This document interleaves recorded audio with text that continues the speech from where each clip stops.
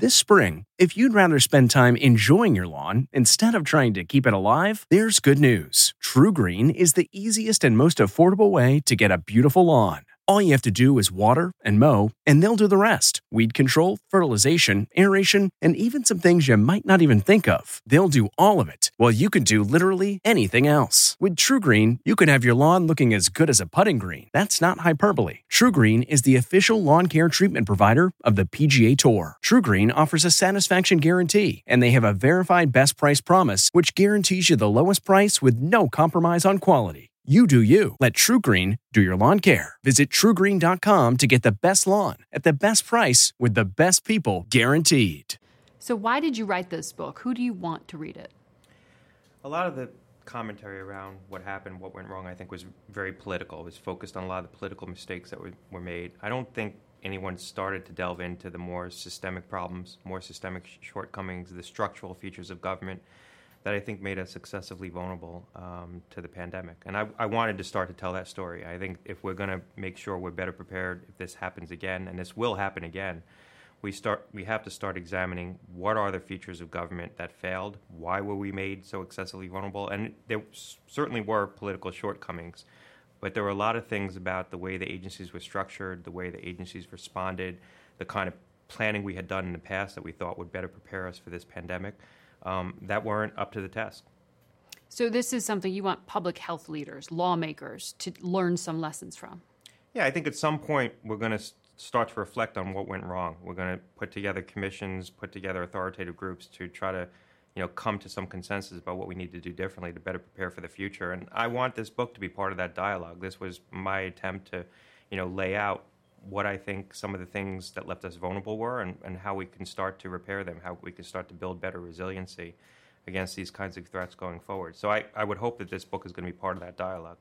You have some personal anecdotes in there. In fact, you start the book talking about the attacks on 9/11, and you were a young resident up in New York City. Why did you start there? Yeah, so I was on elective that month. I remember the day, and so I was sort of swing labor. I was an extra hand. I wasn't assigned to a floor, and I was post-call. So I had come off call the night before. We saw the first plane hit the World Trade Center, and then when the second plane hit, I got called into the hospital. And I spent the day working the floors, mostly trying to discharge patients, because we thought that there would be a flood of patients coming into the hospital, so we were trying to clear up beds. And then at night, I was assigned to a triage center in Chelsea Piers, downtown, near the fallen World Trade Centers. And when I got there, I walked into a field house, and it was a cavernous field house, and they had set up, at some point over the course of the day, basically the equivalent of hundreds of hospital beds, but not just staffed hospital beds, but these were surgical beds. They had advanced medical equipment in hundreds of stations. And it was like nothing I've ever seen before or since. So somewhere, around New York City, someone had made a decision that New York needed to be prepared for a mass casualty event, and they had mothballed all the equipment that would be needed to do it, to handle it, and they had mothballed the logistics to set it up within hours. And the reason I told that story was because nothing equivalent really existed here. In New York City, we had the first attack on the World Trade Center. There was a decision made by someone at some point that New York needed to prepare certain capacities. What I saw was part of that very clearly. And when COVID came, we had this sort of illusion that we had prepared for a pandemic and that we had certain capacities that had been mothballed and preparations that had been made, but they were ill-suited to the crisis we faced. And even the ones that were sort of appropriately measured to what we were facing weren't ready. A metaphor for it was the masks and the ventilators. We had stockpiled, not enough, obviously, masks and ventilators, and they didn't work. The ones we had didn't work. The masks were expired. The ventilators hadn't been serviced. And that's just a sort of a metaphor for the lack of preparation. But I think we didn't really have the foresight to understand that a virus could threaten us in this way. We had planned for a pandemic flu. I had been part of some of that planning back in 2003 and 2005 when I was at FDA during my first stint, but we didn't really understand how the planning that we had engaged in for influenza wouldn't be applicable to a coronavirus. So we prepared for the wrong threat. We prepared for the wrong threat, but even if we had prepared for the right threat, the preparations still weren't adequate. We still didn't have the kinds of capacities we needed to, forward deploy the medical resources that would be required. I think we didn't envision that in the setting of a global crisis, there would be a global run on the supply chains that were needed to properly supply the medical equipment. Just the swabs used to conduct diagnostic tests, we ran out of them. One of the bottlenecks to conducting more diagnostic testing wasn't that we didn't have the PCR machines, the sophisticated machines, wasn't that we didn't have the labs, we didn't have the swabs to actually collect the samples. So we didn't understand that if you had a global crisis of this magnitude, suddenly the supply chains that we relied on would be pulled on by every country at the same time, and we couldn't rely on them anymore. So what we needed was just a whole different mindset. We needed to build domestic capacity to do the production domestically. We needed to keep the apparatus that we thought we would need hot, not just warm. We couldn't just build it and mothball it. We needed to keep it operating. We needed to keep it functional. We needed to have a logistical capability to deploy these tools. We didn't have the ability to scale diagnostic testing because we couldn't deploy enough testing centers. We didn't have the ability to mass vaccinate the population because we didn't have any mothballed capacity to set up vaccination sites.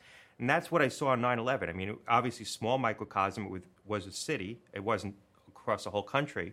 I mean, the country wouldn't have been able to deal with a crisis of that magnitude, but someone had thought about how to build the apparatus and the means to deploy it very quickly for a certain contingency. We didn't do that against a viral contingency, even though we had anticipated and expected that at some point we'd be challenged with a pandemic. So it's been 18 months now since we were hit with this pandemic. In the book, you write, the next one very well could be a new variant of a bird flu. Are we as vulnerable to that kind of new threat as we were to COVID-19? I think we're still vulnerable. There's nothing that's really been changed with respect to our posture. I think where we might have less vulnerability is that, fool me once, we're more aware of the threats that could emerge from around the world. We're going to respond more quickly. Next time we see an emerging infection, we're not going to wait 6 weeks or 2 months to start manufacturing a diagnostic test. So we're going to make certain decisions up front that could have been made earlier in the setting of COVID, weren't, because we didn't properly anticipate the threat that it posed. I think next time, we're going to be more apt to do too much and not too little when something emerges. But in terms of the capacities that we need to respond, I don't know that we're any better in terms of our ability to actually mobilize the sort of manufacturing and the distribution capacity that we're going to need. We don't have the infrastructure to do that. Where we're better probably is that we validated some of the technology that we would use against a new threat. So the idea of fully synthetic vaccines, being able to pivot very quickly to a vaccine. A lot of the technologies that were sort of available that allowed us to pivot very quickly to the development of countermeasures in this instance now have been validated. We were at a sort of a technological inflection point in the setting of this pandemic with the technologies we use to develop our vaccines and some of our therapeutics. That was just luck, is what you're saying. We were at the cusp of, we were sort of bridging two scientific states. If this had happened 4 years ago, we would have developed our vaccines the way we traditionally develop vaccines. We would try to grow the virus in cell cultures, the same way the Chinese developed their vaccine. You grow the virus in large quantities in cell cultures, you inactivate it, you cleave off the proteins, and you basically put the virus's proteins in a syringe, and that serves as the vaccine stock. That's how we make flu vaccine. What we did in this case was we were able to derive vaccine constructs fully synthetically just off the sequence data alone. So if you look at Moderna's vaccine, Pfizer's vaccine, where I serve on the board of directors, even J&J's vaccine and AstraZeneca's vaccine, the constructs were derived from the sequence. They didn't need the live virus. They didn't need to grow the virus. So we were right at that inflection point where that technology was becoming available, and that allowed us to pivot to vaccines very quickly. If this had happened 5 years from now, that technology probably would have been mainstreamed. And what happened in the setting of the pandemic is we've sort of accelerated our way through that technology curve because we've developed the vaccines and we've deployed them. 380 million Americans have received a vaccine. So after the 9/11 attacks, we had this wholesale, rejiggering of the U.S. government, and you had a 9/11 commission. Do you think in this setting now that kind of commission is even possible? I think it's necessary. I think we're going to have to do it. Politically, is it possible? It's difficult. And I think it's difficult for a variety of reasons. It's probably, I've asked myself, why haven't we done it yet? I mean, there's been some groups that have come together, National Academy of Medicine, other groups. The Biden administration put out sort of the blueprint for what a pandemic strategy would look like. My My assumption is it's too early. We're still grappling with this pandemic. So I keep telling myself maybe it's too early, and that's why Congress hasn't convened a commission. That's why we don't see a bipartisan group emerging to try to do this work. You've seen some legislation proposed, but nothing that's sort of a grand effort to really come up with a comprehensive approach to how we're going to prepare better for the future. I think the other thing we're going to have to grapple with, it's not just a question of the politics of the moment and the inability to get a consensus around big issues. And that is a problem right now. I think that the public health establishment as a whole has taken a hit in the setting of this pandemic. And this isn't just a sort of Republican, Democrat, conservative, liberal thing. I think that there's a lot of people around the country who feel that the advice they got from public health officials wasn't precise, changed, wasn't formulated in a way where it was sort of immutable, wasn't carefully explained, wasn't propagated in a way that it could be assimilated into people's lives. How do I wear a mask? What mask should I wear? When should I wear a mask? When not? And things changed. And so people were confused by it and lost confidence in it. And I think that there's going to be part of the dialogue we have around how do we prepare better for the next pandemic, I think, unfortunately, is going to also be a discussion of what role should public health agencies and public health officials play, and how much should policymakers really be overseeing what they're doing in the setting of a crisis? Should they really be in control? That's going to be a hard discussion, because if we're not going to sort of support the primacy of public health and public health officials in the setting of a public health crisis, it's hard to start. It's hard to get started. And I think that's going to be the first bridge we need to cross as we step into this. Well, the elephant in the room with all that politically is also who was president at the time of the pandemic. And I want to come back to that, because personality obviously was a factor here. But your broader point is that this is not a book about Donald Trump's leadership. This is a point about the overall healthcare system in the United States. You say the CDC, which is supposed to be the gold standard public health agency, doesn't have an operational capability to manage a crisis of this scale. So if the CDC doesn't, who does? Nobody does. There was a perception early in this crisis that the CDC has this, that they would have the capacity to develop a diagnostic test and deploy it and gather the data that we would need and do the analytics to try to gauge, sort of scope out what the contours of the response would be. And they would be able to deploy the diagnostic test and deploy the vaccine and stand up this infrastructure. They're not a logistical organization. CDC has a very retrospective mindset. It's a high science organization that does deep analytical analysis of data that's oftentimes out of sync to when the decisions need to get made. They're not the JSOC. They're not the Joint Special Operations Command. They don't surface real-time information to inform current policymaking. They're not a quick reaction force. Right. They'd rather take the data, analyze it for 4 months, and publish it in the Morbidity and Mortality Weekly Report.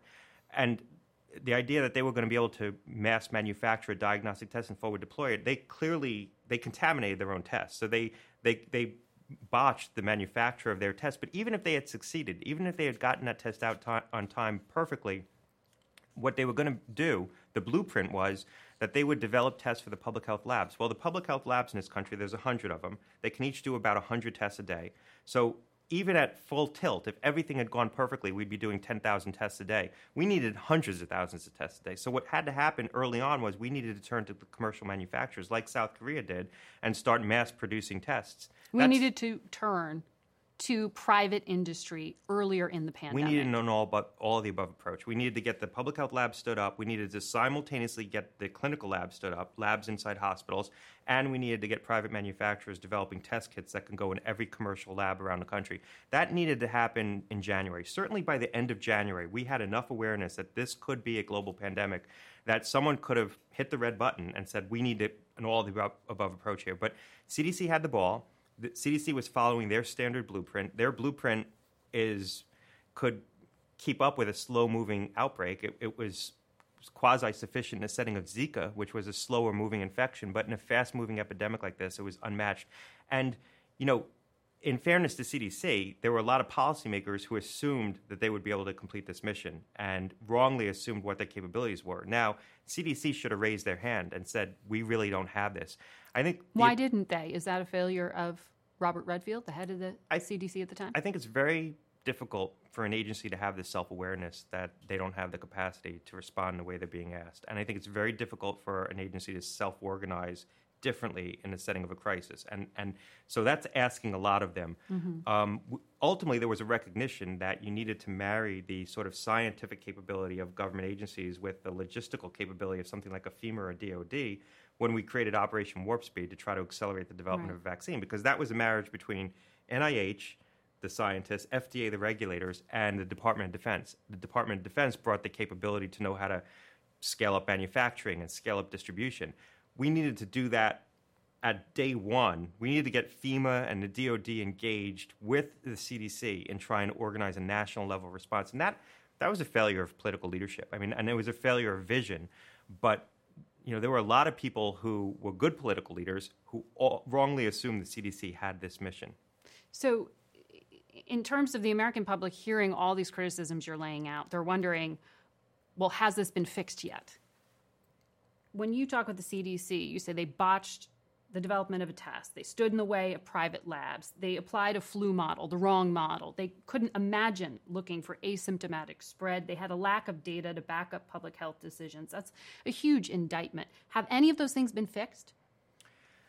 Some of them have been fixed. I mean, I think it's better because there's a recognition of those shortcomings. So those statements, I don't think are terribly controversial anymore. I think people either quietly or overtly recognize the shortcomings of the agency. Dr. Deborah Birx say that on Face the Nation. We've heard Matt Pottinger, the former Deputy National Security Advisor, say that on Face the Nation. I haven't heard a lot of officials talk about the level of detail you are right now and say we are still with a real big problem at the CDC. Well, we haven't done anything to create a new capacity. What you're going to need going forward is an organization. If you want to have true pandemic preparedness, or you want to have better infrastructure for dealing with a public health crisis of this magnitude, you're going to need to have an organization that is in the business of surfacing actionable intelligence, has a different mindset around information, doesn't need to be the final definitive answer, but knows how to surface information to policymakers who are making active decisions. Is this a new agency? It could be a new agency, but I think that would be a mistake. I think the right way to do it probably is to build a capacity inside CDC, because if you try to sort of create a new agency, you're going to ignite all kinds of turf wars across Washington. If you try to consolidate agencies like we did with the Department of Homeland Security, you're stealing other agencies' authorities, and that's always difficult. I think this could reside inside CDC, but it needs to be a much different organization. CDC over the years evolved much more towards its disease prevention mission, reducing heart disease, smoking cessation, and away from its core disease control, overseas operations, the service that they have, the epidemiological service, which goes into hot zones and gets samples of viruses and brings them back and studies them and develops countermeasures. That's sort of the heroic part of the agency that's often talked about. Movies get made about it. Over time, I think that has been subordinated to the more policy aspects of the CDC's mission. So I don't know that you sort of fundamentally reform CDC. I think what you try to do is grow up a new capacity inside the organization that has a different culture, different mindset, different resources, different capability. The component that they recently created, where they created this new modeling center inside CDC, a pandemic modeling center. The Biden administration has done this. By the Biden administration. That could be the kernel that becomes the new flower inside CDC. I think that the mindset of that organization, the people who are staffing it right now, who come out of a national security world, could bring a new esprit de corps into that organization, and you can grow out this capacity from there. But someone needs to build it. Well, the Biden administration has asked for $65 billion to strengthen pandemic preparedness. Congress hasn't funded it yet. I don't think this is going to be a money problem. I think people are going to appropriate the funds. I think that it's going to be a strategy problem. And that's really what I try to do here is sort of lay out some of the foundation of what went wrong and how we could think of a different strategy. The Biden administration plan that they put forward, it's a high-level plan. It has all the right elements, but it's not a plan yet. It's more like a strategic framework for a plan. We still need to decide what that plan is. And there's going to be an intense debate because people's missions are going to be disrupted. CDC, for example, with the diagnostic tests, if we wanted to have the commercial manufacturers early on engaged in developing a diagnostic test, someone had to share the samples, the virus samples with them. CDC held on to them, wouldn't give them to the commercial manufacturers. Someone needed to create some kind of funding mechanism so the commercial manufacturers had some understanding that they weren't going to just get stuck with the bill. They would have stepped forward, but at some point you needed to fund that. There's no mechanism for that. I mean, BARDA could have done it, but it's not really within BARDA's mandate. They fund very early research. So there was no agency capable of funding the handoff to a commercial manufacturer of a diagnostic test. And I keep coming back to this because a lot of our early problems really flowed from our inability to scale testing. It wasn't just that we couldn't diagnose the infections and tell where the virus was. We couldn't tell where it wasn't. So when we did the 15 days to slow the spread and then the subsequent 30 days to slow the spread, it was basically a national shutdown for 45 days, an extraordinary measure. I mean, a historic decision to shut down most commercial activity in the country. Very clearly, we needed to do that in New York. I mean, New York, the healthcare system was breached in New York. New York was on the brink of collapse. New Orleans was on the brink of collapse. Boston was on the brink of collapse. Los Angeles had pervasive spread. San Francisco and Seattle.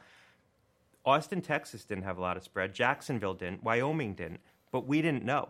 So we shut down the whole country. And then when the virus eventually traveled to the Deep South, people down there said, you know what? We're not shutting down now. You told us to do it in the spring, and we did. We didn't have to.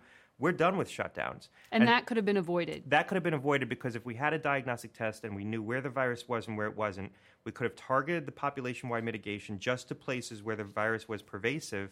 And in the places where it wasn't yet pervasive, we could have used testing, tracing, quarantines to try to control the spread. It would have eventually become a confluent epidemic across the whole country, but we could have delayed that. We could have substantially delayed that, and we could have preserved the political capital in the places where the virus wasn't, so that when it got there, they would have still been willing to take the tough decisions to close bars, close restaurants, do all the things that we knew were going to control spread and buy us time until we got to a vaccine. But we basically spent that card right up front. We shut down the whole country and we didn't have to. So not having that diagnostic test what set in motion a lot of the challenges that we faced going forward. You say the point isn't that federal health officials were wrong. The point is they were working with faulty tools, faulty data sets. Yeah, they didn't know what they didn't know. They didn't understand that this wasn't spreading like flu. So they didn't have a diagnostic. So they said, well, we're going to rely on the influenza-like illness surveillance system. This is a surveillance system that was grown up in part to deal with the pandemic flu that basically monitors for people presenting to hospitals with flu-like symptoms who are testing negative for flu. But in any given week, 50,000 people present to hospitals with flu-like symptoms and test negative for flu. So you could have tens of thousands of cases hiding in plain sight with the influenza-like illness surveillance system. Plus, this wasn't always presenting like flu. So people were getting symptoms that didn't comport with flu. So if you're just looking for flu symptoms, you might not see coronavirus spreading. So they were very confident early on that there was no community spread. Meanwhile, there was widespread community transmission. And it wasn't until the beginning of March that Redfield saw a signal and the New York data, picked up the phone, I talk about it, and called Howard Zuckerman, the New York State Health Commissioner, and said, you guys have a problem.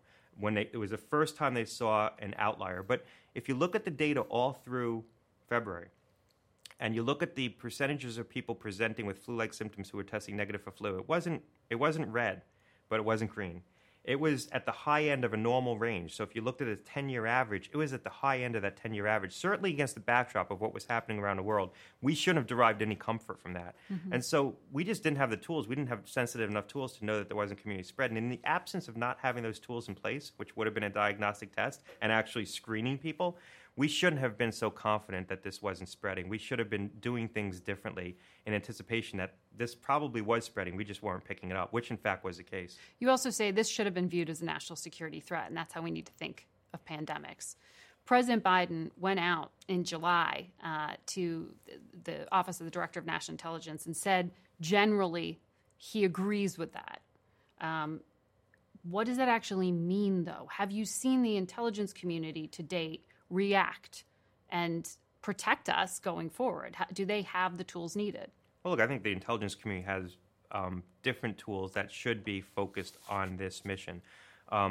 There's two pieces to that idea that we have to look at public health preparedness through the lens of national security. One is the domestic piece, how we prepare, thinking about this as something that could be a low probability but high impact event. And how do we prepare about other events like that? The risk of a radiological attack, the risk of a meteor strike. I mean, we make certain preparations for things that are unlikely to happen, but if they happen, they're so catastrophic that we have to prepare. This subordinated all our other national priorities. We cannot allow something like this to hit us this bad again. So we have to prepare differently domestically. But internationally, what that means is we've historically relied on international conventions and capacity building in other nations, basically going into nations that would be hot spots and trying to build capacities in those nations as a way to create an early tripwire to warn us of an emerging disease. We rely on other nations to tell us when they have an outbreak. That has repeatedly failed. It failed in this case. China didn't surface the early information. They still haven't shared the source strains, but we can go through a litany of country after country that was host to novel outbreaks of SARS-like viruses, novel outbreaks of influenzas, novel outbreaks of Ebola that didn't surface the information in a timely fashion. And so the question becomes, can we still rely on the international health regulations and the WHO and the World Health Assembly? Are we going to all hold hands again and promise that we really mean it this time and we're going to share information? Or do we need to get our clandestine services more engaged in this mission? And I think we're going to need to get our clandestine services more engaged in this mission. And it's one of the things I talk about because that's a very big departure from where we've been in the past. In the past, there was always an assumption that the public health mission was the CDC's mission. The CDC and the public health officials didn't want the spy agencies anywhere near that because they felt it would corrode their authority to act outside the U.S., that everyone would be perceived as a spy. And traditionally, the national security agencies said, the CDC has this. This really isn't our mission. It was seen as a sort of a softer aspect of the overall national security mission. I think that needs to change. I think given what we've seen, not just how this impacted us, the death and disease, how this changed the course of history, the geopolitical impact. Would China have moved on Hong Kong if the world wasn't distracted by COVID? So we can't allow something like this to happen again. And we're going to have to get our spy agencies involved. There was data very clearly available in China, in Wuhan, that if we were looking for it, we could have detected this much sooner. We could have answered some key questions. We could have seen the asymptomatic spread. We could have seen the human-to-human transmission. There was sequence data that was being flying around by mid-December inside China, and probably earlier than that, being sent to commercial labs. That signals intelligence that could be intercepted if you know what you're looking for. So there was a lot of information that could have been had. And in the hands of good political leadership, you could have had some key questions answered early that could have allowed us to mount a more robust response. And a 2 or 4 week head start on something like this can make a very big difference. On the intelligence front, you said you talk about a lot of this sort of towards the end of your book, and this is a more current conversation about the origins of COVID. The president ordered this 90-day review of intelligence, and it came to basically no conclusion. What did you learn in the course of your research about the origins of COVID? I learned that we're not going to answer this question absent one of two things happening. Either we find the intermediate host, the animal that was that spread COVID, or there's a whistleblower inside China, or someone close to this who knows that this came out of a lab, comes forward, defects, goes overseas, or we intercept some communication that we shouldn't have had access to. Absent something like that, we're not going to be able to answer this question. This is going to be a battle of competing narratives. I think over time, the side of the ledger that says that this might have come out of a lab has grown more robust, and the side of the ledger that says that this came out of a natural species has not really moved. And if anything, you can argue that side of the ledger has been diminished by a couple of facts. Number one, we've looked for the intermediate host and we haven't found it. And number two, the idea that the market, this initial market, was the source of the initial spread has been firmly debunked. Even the Chinese acknowledge that. And that was a big part of the thesis around the zoonotic origin, the animal origin, because the idea was that the animal was in that market. Right. We now know that market wasn't the source of the spread. It was a path along the spread. Beijing has even acknowledged that. Beijing has acknowledged it, right. When you say intermediate host, you mean what happened between the bat and the human? Who came in between? There's an animal. It's maybe a pangolin. There's some other animal in between, and it could have been. It wasn't necessarily a bat, and it could have been a bat to a human. But we haven't found the virus in nature, and there's been a pretty exhaustive search.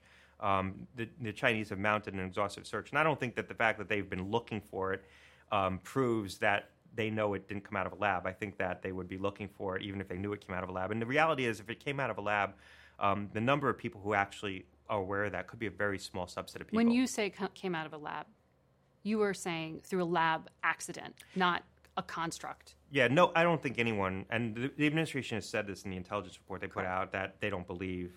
They've sort of firmly debunked the idea that this was something that could have deliberately come out of a lab or was deliberately engineered. But the possibility is that you've had labs doing research on novel coronaviruses. You had novel coronaviruses being brought to those labs, particularly the Wuhan Institute of Virology. We know that they were doing that research in what's called BSL-2 labs, lower security labs where tight precautions aren't taken. We now know that they were infecting transgenic animals with coronaviruses, with novel coronaviruses, as part of their research. Meaning Animals partially with human, right? Animals with human immune systems. So that again is another step that makes it more likely that it could have spread to humans, because now you're infecting animals with human immune systems. So they're humanized viruses. You're adapting the viruses to animals to try to infect the human immune system. All those set up the conditions for risk. And we also know that the Wuhan Institute of Virology was a sloppy lab. At the time that it opened, there was an article in the journal Science raising questions about the integrity of that lab, where scientists at the time that it opened in 2017 said, we're worried about the procedures in this lab. We're worried about the training. We're worried about the way it was built.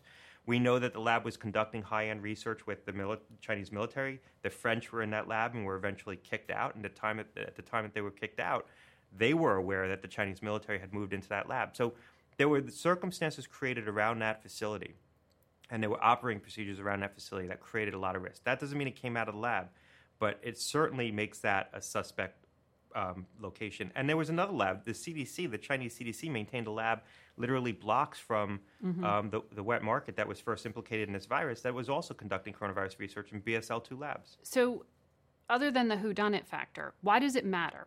Why do we need to know who patient zero is, and how will that affect the Biden administration's response? Yeah, it matters a lot, because if we determine that, first of all, if we determine that this came out of a lab, or we even assess that there's a high probability that this came out of a lab, I think it changes how we try to govern research internationally. We're going to need something like the International Atomic Energy Agency for BSL-4 labs. We're going to have to look much more carefully about who's creating BSL-4 labs, the kind of research going on in those labs. That's the UN? It's going to probably be a global organization, come out of the World Health Organization, some kind of international consensus around providing oversight on these labs, because there's a lot of them cropping up right now. A lot of countries are building BSL-4 labs and starting to engage in this high-end research, and the most speculative, most dangerous research often goes to the countries willing to conduct it, and the countries willing to conduct it are oftentimes the countries that have the poorest controls. The other thing we're going to need to look at is, do we continue to do things like publish the sequences of novel viruses? So when labs create novel compilations, when they create a novel virus for purposes of trying to assess what activity it could have in humans, once you publish that sequence as part of normal scientific discourse and part of the scientific process, you basically provide a recipe to anyone who's a rogue actor on how to manufacture that virus. And I think we're going to have to look at whether or not that's a good idea going forward, and maybe not publish information like that, have a consensus that we're not going to publish that kind of information. Because the other thing that comes out of this is that this hurt us a lot more than it hurt other countries. It hurt the West a lot more than it hurt other countries. Why? We proved uniquely incapable of implementing respiratory precautions, getting consensus around things like mask wearing, the mitigation that was required. A lot of countries did better than us. A lot of countries in the Pacific Rim did better than us. And the old doctrine was that no country that's trying to develop a pathogen for a deliberate purpose, as a bioweapon. And this wasn't a bioweapon. This very clearly was not a weaponized virus. But going forward, a country, a rogue actor that's looking to develop a biological weapon, the presumption was they wouldn't use a respiratory pathogen because it would blow back on them. But now, looking at how this disrupted the West relative to other parts of the world, I think that calculus needs to be reassessed. And so it raises the stakes around the risk of doing this research, allowing this research to go on, publishing things that could facilitate this research, if we know that there's rogue actors that might be, on the margin, more likely to look at a novel influenza as something that could potentially be weaponized. And even if you could just develop a respiratory pathogen that could disable a group of people or make people sick for 3 or 4 days, that might be a weapon you use on troop movements. So we need to think differently about these risks now, having seen how this disproportionately impacted certain countries relative to others. This was an asymmetric risk to the West and to the United States in particular relative to other nations. Who handled this the best on the global scale? Which countries? Well, it's a tough question, because there were certain countries that kept the virus out or were able to preserve life. But Australia. But the question becomes, what price did they pay for that in terms of what they imposed on their population, the economic impact? I think if you look at some of the countries in the Pacific Rim, like Singapore, Taiwan, South Korea, they handled it very well insofar as they didn't adopt all the same draconian measures that countries like China did, where they locked down the entire country, but they were still able to maintain control over it. And in South Korea's case, they did it through very aggressive testing and tracing. They employed certain aspects of their state apparatus to basically collect information on people that wouldn't have been feasible in a Western democracy. We would never have tolerated it. But I don't think people always point to that and say, we couldn't do what South Korea did because they used their police state to basically monitor people. That was a small aspect of what they did. I think the core of what they did was really deploying testing on a massive scale, encouraging people to get tested. They literally had testing devices for sale in vending machines and subway stations, and using that as a way to get people diagnosed and then encouraging people to get into quarantine if they had the infection. That was the core of what they did, and they did it successfully. Who didn't handle it well? I mean, do you put the United States on the list of worst responders? Well, I think it's hard to say who handled it the worst. I think that we're at the top of the list of countries that were the hardest hit by the pandemic for sure, and had a very difficult time putting in place the measures that were going to help control the spread. Is that simply just because we track what's happening? I mean, is that an unfair criticism to say the United States? No, I think there's good enough global tracking among a lot of our counterparts that we can make an assessment that we were disproportionately impacted by this. I mean, there were certainly countries that had a higher death rate on a per capita basis. There were countries as hard, if not harder hit. But of the industrialized countries, where there was an expectation that we'd be able to do better, where we had tremendous capacities, where we had a very good healthcare system, where we had access to the technology, we had the ability to develop therapeutics and vaccines and get early access to them. Relative to what our asset set was, we did pretty badly with this virus. In terms of, are we better now? You wrote that the virus rode in on the breath of hundreds of thousands of travelers. Both Presidents Biden and Trump put in travel restrictions. Would you tell the Biden administration now to lift them? Because you're arguing they're largely ineffective. Well, they're largely ineffective now. I mean, I think that if we're going to put in place a travel restriction, you could defend a travel restriction that requires people to be vaccinated to come into the country. If we're trying to create a bubble around activity in this country and putting in place our own mandates around vaccination, it makes sense to require people to be vaccinated if they come in. That's something I think that's defensible. But the idea of broad travel restrictions based on region, when there's just as much virus here as there are in the parts of the world where we're restricting access, I don't think that makes sense anymore. The travel restrictions had limited value early on. I think we over-relied on the travel restrictions, and we thought we could actually erect walls and keep this virus out and keep it out for longer than we could. We couldn't. They weren't nearly as effective, I think, as people assumed, or even people now sort of surmise. But there was some logic in putting in place some travel restrictions early when we knew that there were specific countries. Italy, in particular, was heavily seeding New York. Obviously, people traveling from Wuhan, where there was a raging epidemic. Those kinds of restrictions made sense at the time. At this point, there's so much virus around the world, I'm not sure what we're keeping out. We're more likely to have restrictions imposed on us than be in a position of imposing restrictions on other nations. Well, you also make the argument that can backfire, because you say then countries are basically not incentivized to come clean. They're incentivized to cover up what's happening. Right. This gets back to the question of, will we need to rely on our clandestine services more to gather information? So if we go into this, and we've already started down this path, and we go back to the World Health Assembly, the WHO convenes a meeting, everyone comes together and says, we really mean it this time. Now we're going to, if something like this emerges again, we're all going to agree that we're going to share the data, we're going to share the source strains. Well, what did COVID teach the world? COVID taught the world that if you're host to an emerging infection that looks threatening, the first thing other countries are going to do is erect trade and travel restrictions on you and try to isolate you. Like before COVID, that was controversial. The idea of actually isolating a nation was highly controversial because there was a presumption that if you isolate a nation that's host to an outbreak, you'll destabilize that nation and make it harder for them to combat the outbreak. But what's the first thing that happened when the British said, we have this concerning new strain of COVID called B117 that seems more contagious? The French closed the channel. Right? So now we've taught nations that if you come forward and raise your hand that you're host to an outbreak, you're going to face some kind of sanction for that. So if that's the case, how can we rely on countries being forthcoming? We're going to have to rely much more on our ability to actively gather the information we need of an emerging outbreak and not just hope that people tell the truth and tell it in a timely fashion. So, away from airports to other borders here at home, you've advised a number of governors, Democrats and Republicans, on how to respond to this pandemic. Which cities, which states actually handled this well? I think my home state of Connecticut did a good job. And if you look at what the governor did there, he deployed testing very aggressively early. They rolled out the vaccine on the basis of age, so they kept it simple. They got the population vaccinated very quickly by keeping the framework by which they were distributing vaccines just simple. Older people first, and they walked down the age continuum. They put in place community-based sites to try to go into hard-to-reach community and make vaccine accessible. The state has 85% of its adult population vaccinated now, one of the highest in the nation. There were a lot of things done early with the testing, the focus on the nursing homes in that state, that I think put it in a better position. Now, Connecticut suffered badly in the first throes of this epidemic, as did the entire tri-state region.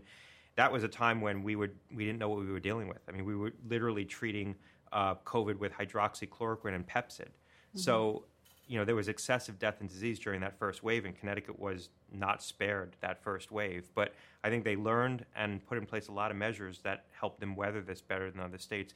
Massachusetts, too. I worked with Governor Baker up there and had a very heavy focus on testing. In most days, Massachusetts was top of the list of 50 states in terms of the amount of testing they were doing.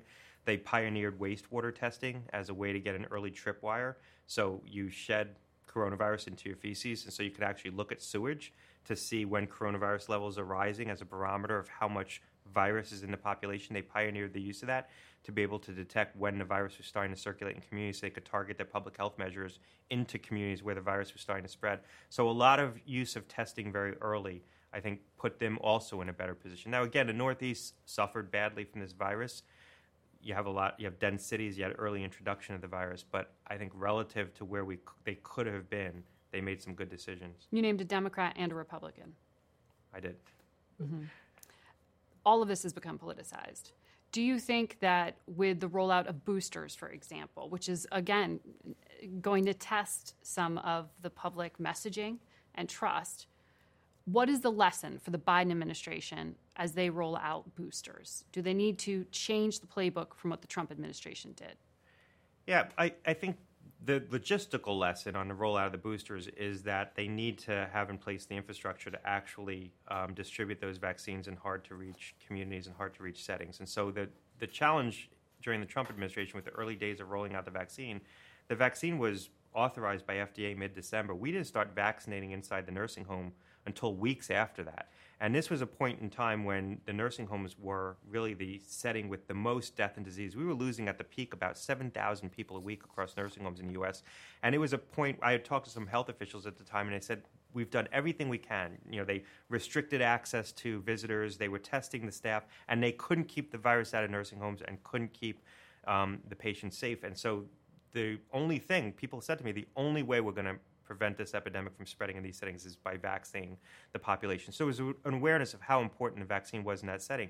But it took a full probably 3 weeks until we really started that because the logistical planning hadn't been put in place in advance of the authorization. So the vaccine was authorized, then they started the process of getting the consents, the informed consent in place to actually go into the nursing homes and start distributing the vaccine. I think what the Biden administration has done here is by backing into an approximate date, and I know they were beaten up a little bit for putting out a date, but by putting out an approximate date, they're now able to start that planning process in advance. And so that if the boosters are made available by FDA, if FDA does authorize it and the advisory committee, the CDC, ultimately judges it to be appropriate for a certain population, they're going to be ready to start making it available in the nursing homes right away. So there's not going to be a delay. So I think they're in a better position. I don't know that the vaccine boosters are going to be controversial from the standpoint of sort of right versus left politics. I think where the fault lines are going to be is on some of the mandates that the administration is putting in place. And I think there the question you need to ask is whether or not the benefits of the mandates in terms of what you're going to achieve is going to be offset by the cost in terms of the acrimony and the political division and the hardening of positions of people who see this as something that's being forced on them, where their decision-making is being taken away. The more we can allow people to feel empowered around this decision, even people who are skeptical of getting vaccinated, the more likely they are to make the decision to get vaccinated. So you just emphasized some of the fault lines there. you worked for two Republican administrations, for the Bush administration and for the Trump administration. How does it sit with you when you hear members of your party, the Republican Party, describe all this along civil liberties lines, not making the medical argument, but simply around civil liberties? Yeah, look, I think it's a misjudgment because I think that there is this argument that this is an individual choice. Your choice to get vaccinated is an individual choice, and it's not an individual choice. This is a decision that affects your community. This is a collective choice. If you go, and just like with childhood vaccinations, if you go into a school setting and you're not vaccinated for measles and you introduce measles into that setting, you're affecting your community. So these are collective decisions, but I think to the extent that they're decisions that impact the community, impact your workplace, if you choose to be unvaccinated, you introduce the virus into your workplace and a worker takes it home and then infects their young child, you introduce it into a school, you didn't vaccinate your child introduces it to the school. I think if we're going to impose requirements on vaccination, to the extent possible, we should be making those decisions at the local community level, within the context of the community that's going to be affected by that choice, rather than pull this away and make this a federal decision. So I don't think governors should tell schools and businesses you can't mandate a vaccine. If a business makes a decision that the only way that I could protect my employees or my customers is by having a fully vaccinated workforce, they should have the ability to make that decision. But it's not just shots. We're talking about masks. I mean, it has become a partisan issue and still is. In the state of Florida, for example, a ban on mask mandates. That is at the local level. Yeah, and the mask debate is inexplicable to me. Like I can't decouple it. I can't explain it. I can't defend it because at least with the vaccine, there's people generally. I worked at FDA and I I've treated patients and I've counseled a lot of patients through difficult medical decisions. People generally have an apprehension about taking a medical product, especially when they're healthy, especially for a preventative purpose. I understand just sort of people's general questions and concerns about a novel medical product. But a mask is such a simple intervention. It's not going to cause you any harm. It's just an act of, community responsibility. It's an act of respect. Even after I was vaccinated and prevalence levels were very low in my state, I continued to wear a mask in pharmacies and in grocery stores, not because I felt vulnerable. In July and August, I felt pretty safe in Connecticut. Prevalence levels were low. I was vaccinated. But other people were wearing masks, and I didn't want them to feel uncomfortable. So I think there's sort of an act of civic virtue. And so to oppose mask wearing, to me, I don't understand that. I can't even explain the political rationale that this is somehow an exercise of someone's personal freedom not to wear a mask in a setting where you're trying to protect the people around you. People's hesitancy around vaccine isn't new. People want to understand a medical product before they put it into them, particularly around children. So that is an understandable discussion. You can counsel patients through that. I think there's a lot of people who right now haven't been vaccinated who are persuadable. They just have a longer consideration period, and we should respect that. And my concern around the mandates, and I think the federal government's well within its right to mandate vaccination for federal workers, for healthcare workers. I think even mandating vaccination within the Medicare program could be something that's defensible, that providers and health plans need to get a certain high percentage of their Medicare recipients vaccinated. But when you impose the mandate down to the level of small businesses, now you're setting up the political fault lines. And you're taking something that was sort of subjectively political, and it's going to be objectively political. And now you're going to see the debate play out, and you're going to see the governors oppose it. You're going to see the litigation. And so my concern is that we might have picked up another.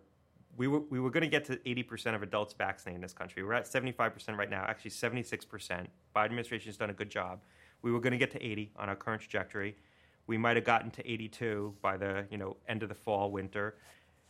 With a mandate, where are we going to get? 86, 87. So we'll pick up 3%. Probably most of them have already had COVID. So are you going to get enough benefit from a public health standpoint for the price you pay in terms of hardening those lines? I think that was worth a very vigorous debate. I hope the White House had it. Which governors handled this the worst? Well, which governors had the worst outcomes? I think and by outcomes, you mean deaths? Deaths.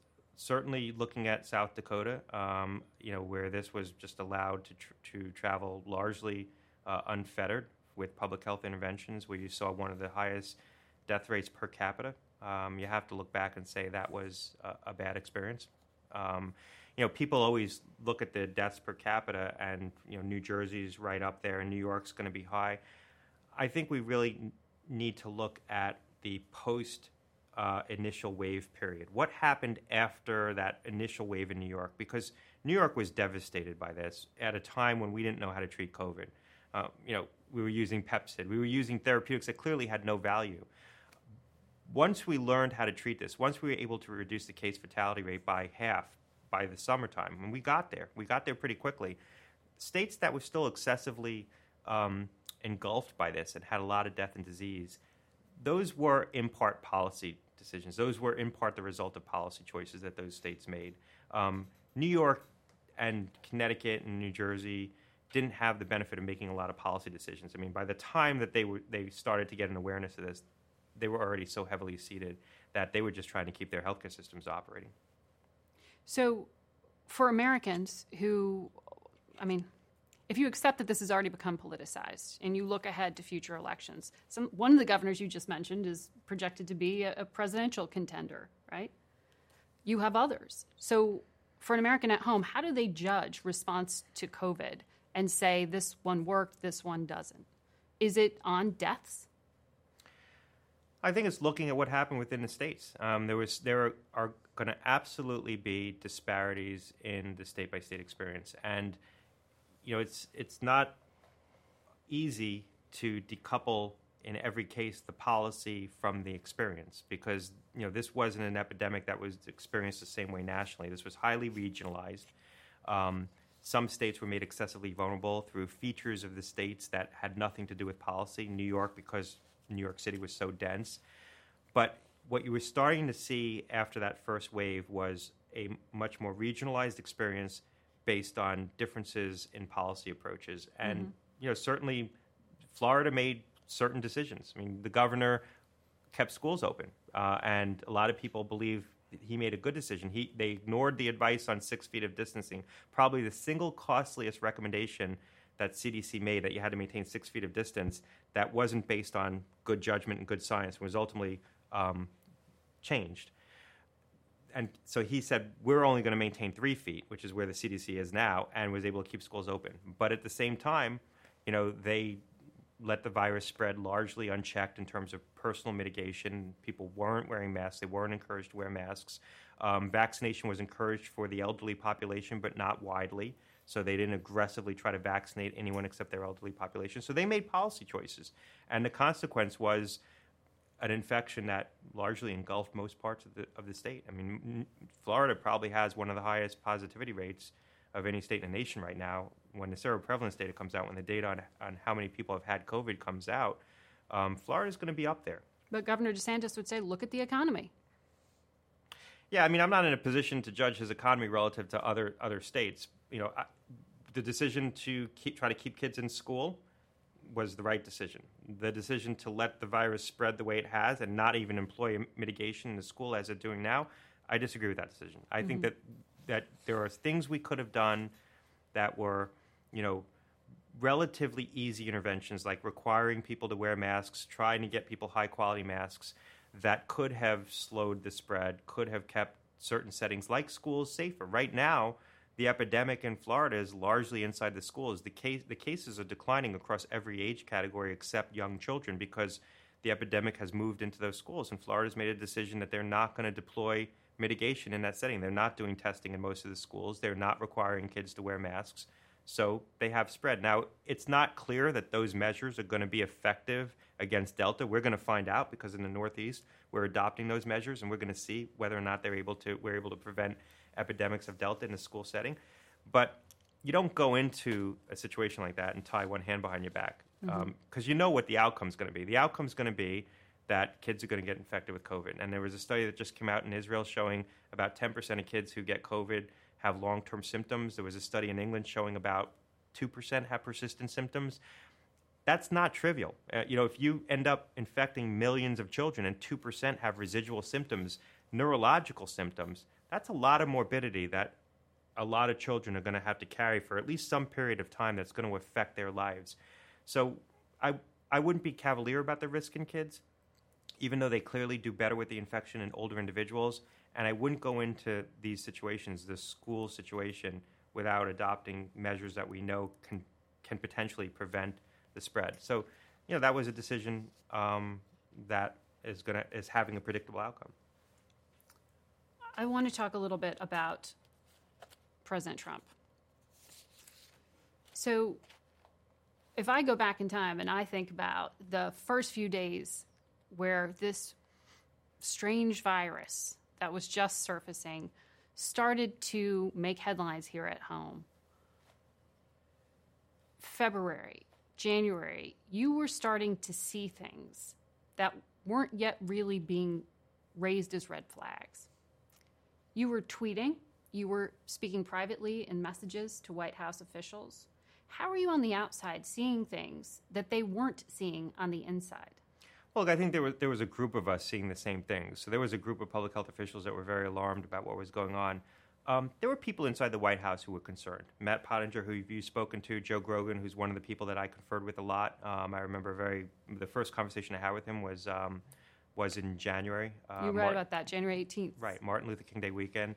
Told him he should ask for a briefing from the department on this. Was very concerned about the spread.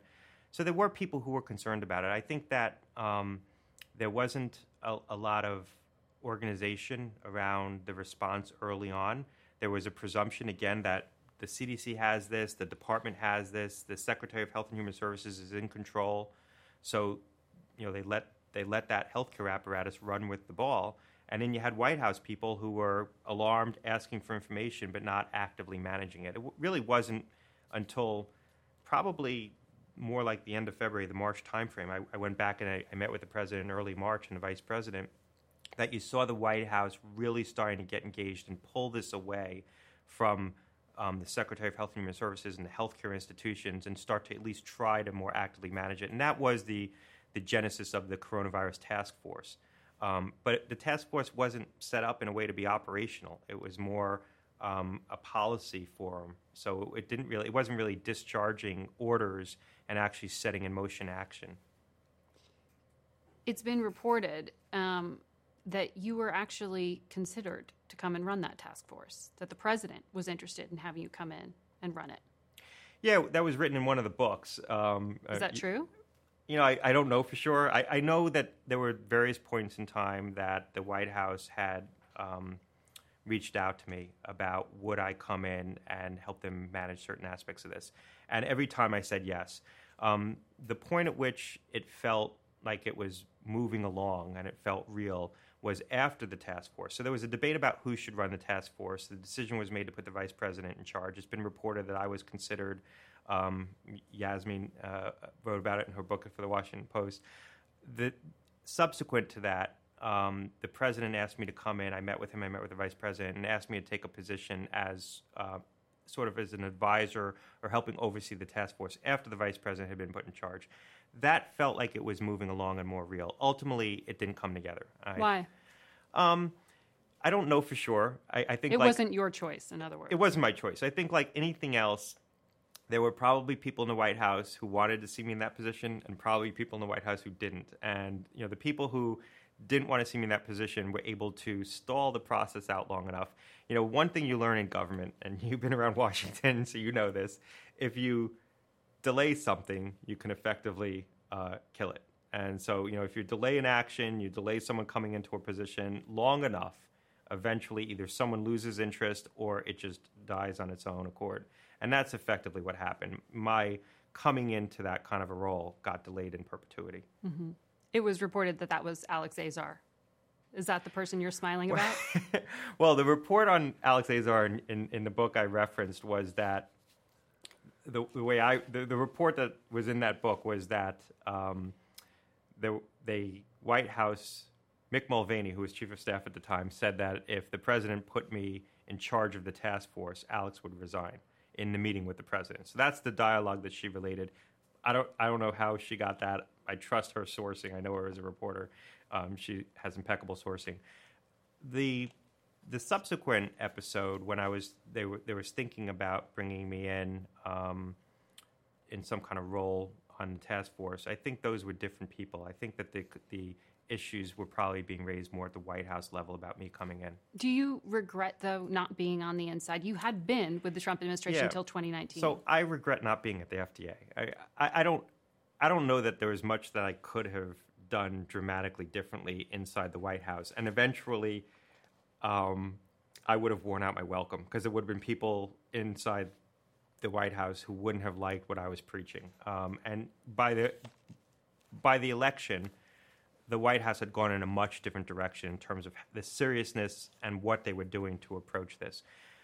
If I had been at FDA with my staff, working with the career staff in the device center, I'm pretty confident that we would have made a very hard pivot to try to instigate the private industry to start getting engaged in developing diagnostic tests early in January. There had been times before where we made that call. After the Hurricane Maria devastated Puerto Rico, we were very worried that we were going to have a blood shortage in the country because about 50% of all the bags used to collect blood in this country, the plastic bags used to collect blood, are manufactured in Puerto Rico, and we couldn't get that facility online. One of the ingredients that goes into making bags is oxygen. We couldn't import oxygen. The only facility capable of manufacturing oxygen on the island, we couldn't get started because we didn't have enough power to actually start it. So I called around to other manufacturers of plastic bags used for other medical purposes and asked them if they could pivot their production lines into making bags for blood collection. One company agreed to do it. I told the CEO, I said, if you go down this path, we'll work with you. We'll promise you an efficient process. And I said, I'll make it up to you on the back end. When you do this, I'll come to your factory, I'll tour your factory. And when they managed to successfully do it, I actually put up a bunch of photos of the production line on Twitter, and basically gave the company And so you wish somebody at the FDA was doing that? I think that could have happened. It would have had to happen at the commissioner level. It couldn't happen below that level. It had to be a political appointee, someone who could call a CEO and, make certain guarantees about what you were going to afford them in terms of efficiency, predictability to make this pivot. Because you're asking a company to shut down a production line that clearly they're making millions of dollars off of and pivot into something where they might not get reimbursed. I couldn't guarantee that Congress was going to come in and pay for those tests.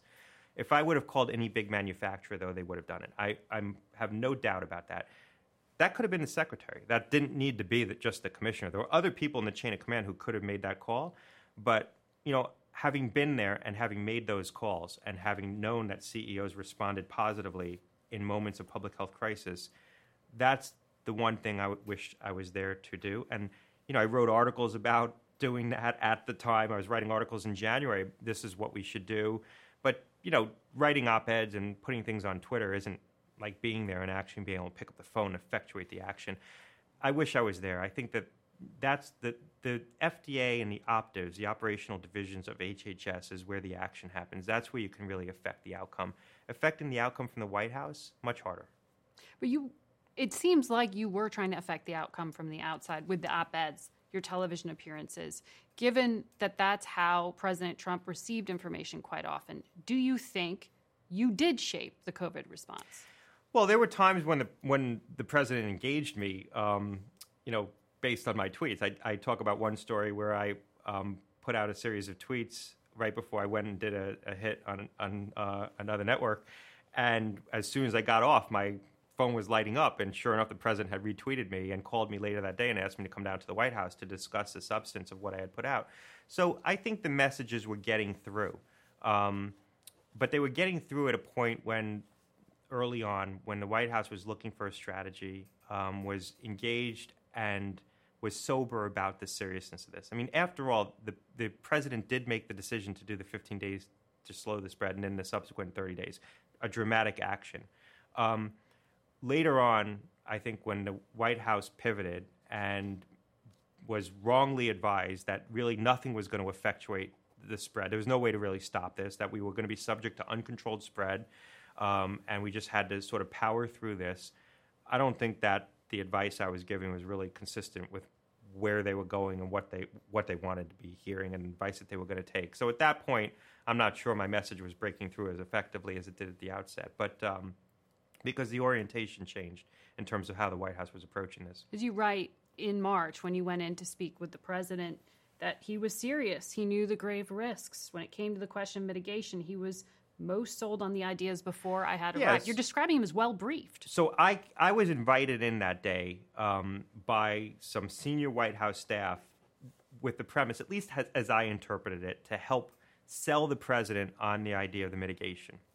And, they sent me into the Oval Office and said, try to walk him through this, explain to him, your position on it. And by the time I got there, I had the discussion with him, but it was very clear to me that he was already sold on the idea. Like, he already understood what the plan was, and it felt to me, and I had briefed him before. I mean, I didn't know him well, but I had been in the Oval Office 10 times, 8 times to brief him on various things. It felt to me at that point that he was very receptive to what I was saying and wanted to move on to other topics. We were talking about other things in that meeting. So, early on, I think that the president was, there was a point in time when he was gravely concerned about this. And that came out in the Bob Woodward book as well, because over this very time period when I was meeting with him, he was also meeting with Bob Woodward and expressing his deep concern about COVID. So, he was understandably heavily criticized for saying to Woodward, allegedly, that, he was trying to send a more reassuring message to the public because he didn't want to panic people, but privately he was very worried about this.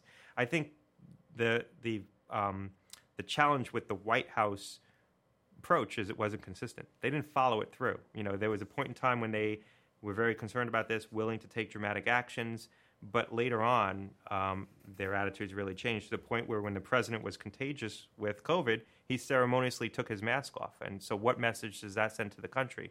So the approach and attitude shifted. And I think my view is, and I wasn't close to it at this point, so I don't know exactly what they were being told. They brought in a different set of advisors. But my view is that they were sold on the idea that you weren't going to be able to really affect the spread, and that anything you did was just going to have so many repercussions in terms of impact on children who might not be in school, impact on the economy, that the costs were worse than the disease. The president always said that. The cure can't be worse than the disease.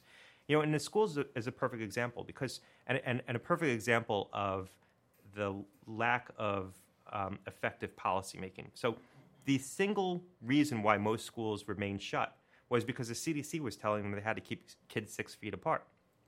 If CDC had said you have to keep kids 3 feet apart, then a lot of schools would have been able to open. And in fact, when the Biden administration wanted to open schools in the spring, this past spring, they got the CDC to change that guidance from 6 feet to 3 feet. And you're right, the 6 feet was arbitrary. The 6 feet was arbitrary in and of itself. But if the administration had focused in on that, they might have been able to affect a policy that would have actually achieved their outcome. But that policy-making process didn't exist. And the 6 feet is a perfect example of sort of the lack of rigor around how CDC made recommendations. Nobody knows where it came from. Most people assume that the 6 feet of distance, the recommendation for keeping 6 feet apart, comes out of some old studies related to flu, where droplets don't travel more than 6 feet. We now know COVID spreads through aerosols. We've known that for a while, so how operative is that? The initial recommendation that the CDC brought to the White House, and I talk about this, was 10 feet. And a political appointee in the White House said, we can't recommend 10 feet. Nobody can measure 10 feet. It's inoperable. Society will shut down. So the compromise was around 6 feet. Now imagine if that detail had leaked out. Everyone would have said, this is the White House politically interfering with the CDC's judgment. The CDC said 10 feet, it should be 10 feet. But 10 feet was no more right than 6 feet and ultimately became 3 feet. But when it became 3 feet, the basis for the CDC's decision to ultimately revise it from 6 to 3 feet was a study that they had conducted the prior fall. So they changed it in the spring. They had done a study in the fall where they showed that if you have two masked individuals, two people wearing masks, the risk of transmission is reduced 70% with masks if you're 3 feet apart. So they said on the basis of that, we can now make a judgment that 3 feet is an appropriate distance, which begs the question, if they had that study result in the fall, why didn't they change the advice in the fall? Why did they wait until the spring? And so this is how the whole thing feels arbitrary and not science-based. So we talk about a very careful science-based process, and then these anecdotes get exposed, and that's where Americans start to lose confidence in how the decisions got made. You do put blame on President Trump for a few things. Masking, you mentioned there. You said he politicized masks. You say you heard it's because he thought people looked funny in them. You said, he listened to people on the outside too much. But do you think, fundamentally, looking at everything you've analyzed, that the outcome of this pandemic would have been different if President Trump wasn't in office? Well, look, it would have been different if we had different political decisions and the White House was exercising different leadership. There's no question about that. There's no question that the White House made mistakes, and the lack of consistency was a big mistake, and also the lack of using the White House as an effective bully pulpit to really galvanize the collective action that can make a difference on the margins. I mean, when you're dealing with something of this magnitude, little things practiced on a large scale make a big difference. If everyone just washes their hands a little bit more, we talk about these things as public health officials, and sometimes it sounds silly, but we know when you aggregate small interventions on a mass scale, if people just go to the grocery store one less time a week, they wash their hands, they wear a mask, all those little things added up over a large population actually can affect the contours of an epidemic. And so getting people to do that requires galvanizing the public, inspiring the public to engage in certain behavior. And that's where the lack of consistency, lack of messaging, allowing this to sort of get divided along political fault lines in the setting of an election when things were already, the temperature was already very high, I think really hurt us. And then there were the discrete policy mistakes, decisions not to do this or decisions to do that. But stepping back from that, I think that there were fundamental weaknesses with our response that, regardless of who was in power, we had an ill-prepared bureaucracy. We didn't have the right infrastructure. We didn't have the right agencies. The agencies weren't properly empowered, properly resourced. So even if you had competent leadership, very effective leadership up and down the chain, you still would have had some of the same problems. And that's what I try to get at here is some of those really deep-rooted systemic problems with the structure of our response and also the assumptions we made about how we would respond. So you resigned from the FDA in 2019. Seeing everything you've seen, do you see a role for yourself in government again? It's impossible to say. This isn't a playbook for the future secretary? You know, getting these jobs in government, so many things have to happen right for these opportunities to be open to you that anyone who wants to be in a position inside government can't plan for it. So are there things I'd like to do? Is there unfinished business? Are there roles I'd like to play? Sure. Do I think I'm going to have that opportunity? I hope so, but you can't plan for it. And sometimes writing a book isn't the best way to propel a political career, as you know, because sometimes the best way to get a political job is write less, not more. So this certainly isn't a blueprint for that. But you do hope that this is a blueprint for some kind of change. I hope this is the part of the conversation that needs to happen about how we plan differently going forward. And we need to bring together a bipartisan commission. We need to bring together thought leaders to try to develop a plan for the future. You know, the blueprint that the Biden administration put out is basically just a structure of that conversation. That conversation needs to happen. I hope this is part of that conversation. I hope that this book becomes something that people who engage in that discussion read. A 9/11 type commission. It will be something of that ilk. It's going to be something. It has to be in order for it to be effective. It's going to have to be something that's broadly bipartisan, widely respected. Because it's not just a matter of getting the right infrastructure in place. You know, getting the right chess pieces on the board and restructuring the agencies. I think we have to have a more fundamental discussion about what is the role of public health officials in the setting of a public health crisis, and come to agreement about that, because that's where you're going to get, on the political right, that's where you're going to get a lot of consternation. There's a perception now that public health officials exercise too much power, sometimes on the basis of faulty information, propagated guidance that had a dramatic impact on people's lives, oftentimes that wasn't based on good science. And so the reaction to that is going to be, maybe they shouldn't be so empowered. And I think we're going to have to pierce that discussion, get over that, come to a consensus around that, sort of re-elevate the role of public health in a way that people find acceptable in order to get the right infrastructure in place. I don't know that the public health community senses that yet, but I worry that discussion is coming, and that discussion needs to precede any broader discussion about what will the role of the CDC be. Well, the role of the CDC is going to depend on what you think the role of a public health agency in a crisis should be. Should CDC's guidance be more subject to notice and comment, like a regulation, or subject to an advisory committee process where there's some public scrutiny? Should they have to re-adjudicate their guidance once they issue it to make sure it continues to be science-based? You might bring more structure and transparency around how decisions get made. Maybe that's the solution, but that discussion needs to happen. On the global response, you wrote, COVID crushed the global order of public health cooperation. Are you saying WHO is just not up to the task? Well, it's not just the WHO. I mean, past epidemics crushed the global order of cooperation. We just didn't learn a lesson. When H1N1, the swine flu in 2009, struck the world, Australia and Canada nationalized the facilities that were producing vaccine destined for the U.S. They basically held on to our vaccine that was being manufactured in facilities in those countries until they could satisfy their local demand, and then they allowed the vaccine to be shipped here. And we did the same thing. We had a facility in North Carolina that was manufacturing vaccine for the United Kingdom, being operated by GlaxoSmithKline at the time. And we held on to that vaccine. And it actually took a call from the British Prime Minister to President Bush at the time to get us to allow that vaccine to flow to the UK. So we have seen in moments of global public health crisis, there's a little bit of every nation for yourself. And so if we want to work on this assumption that everyone's just going to share and, lines are going to flow, vaccines going to flow across borders, it hasn't worked in the past. It didn't work in the setting of COVID. So I think we're going to have to think differently about how we build capacities here domestically to make sure we have what we need to respond to a public health crisis of this magnitude and not be dependent upon things coming from other nations where those nations are going to want those same materials as well.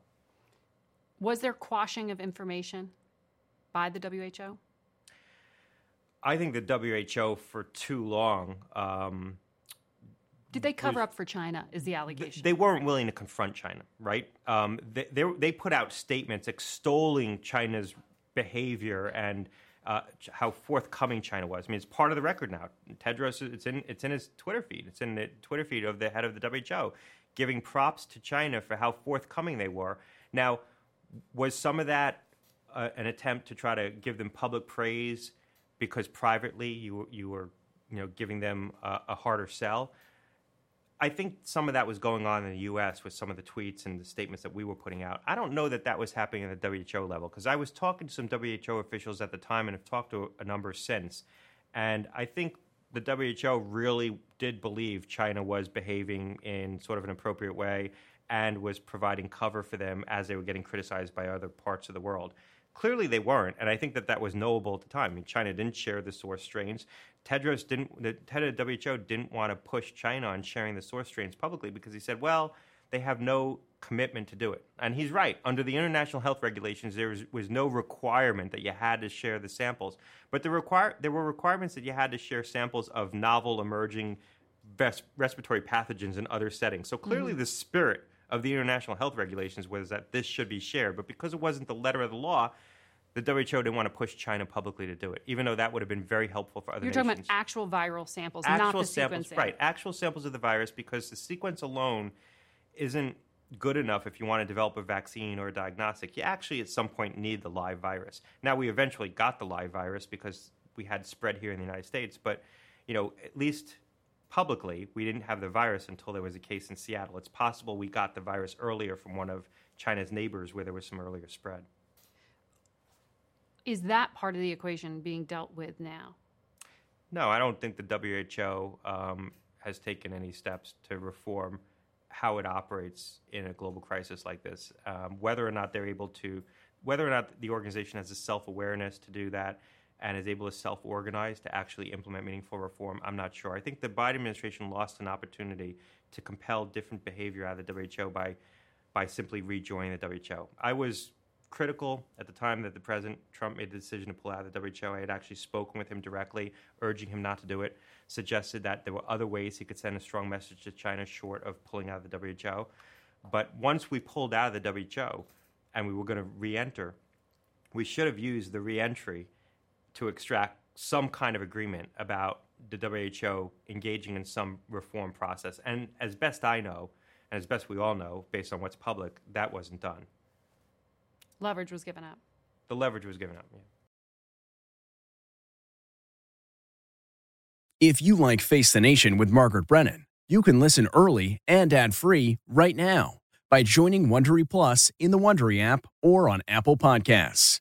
Prime members can listen ad-free on Amazon Music. Before you go, Tell us about yourself by filling out a short survey at Wondery.com/survey. You know how to book flights and hotels. All you're missing is a tool to plan the travel experiences you'll have once you arrive. That's why you need Viator. Book guided tours, excursions, and more in one place. There are over 300,000 travel experiences to choose from, so you can find something for everyone. And Viator offers free cancellation and 24/7 customer support for worry-free travel. Download the Viator app now and use code Viator10 for 10% off your first booking in the app. Find travel experiences for you. Do more with Viator. Hi, this is Jill Schlesinger, CBS News business analyst, certified financial planner, and host of the Money Watch podcast. This is the show where your money is not scary. It is a show that's all about you. It's your questions that make it possible for me to provide unconventional and entertaining insights on your money, and maybe more importantly, on your life.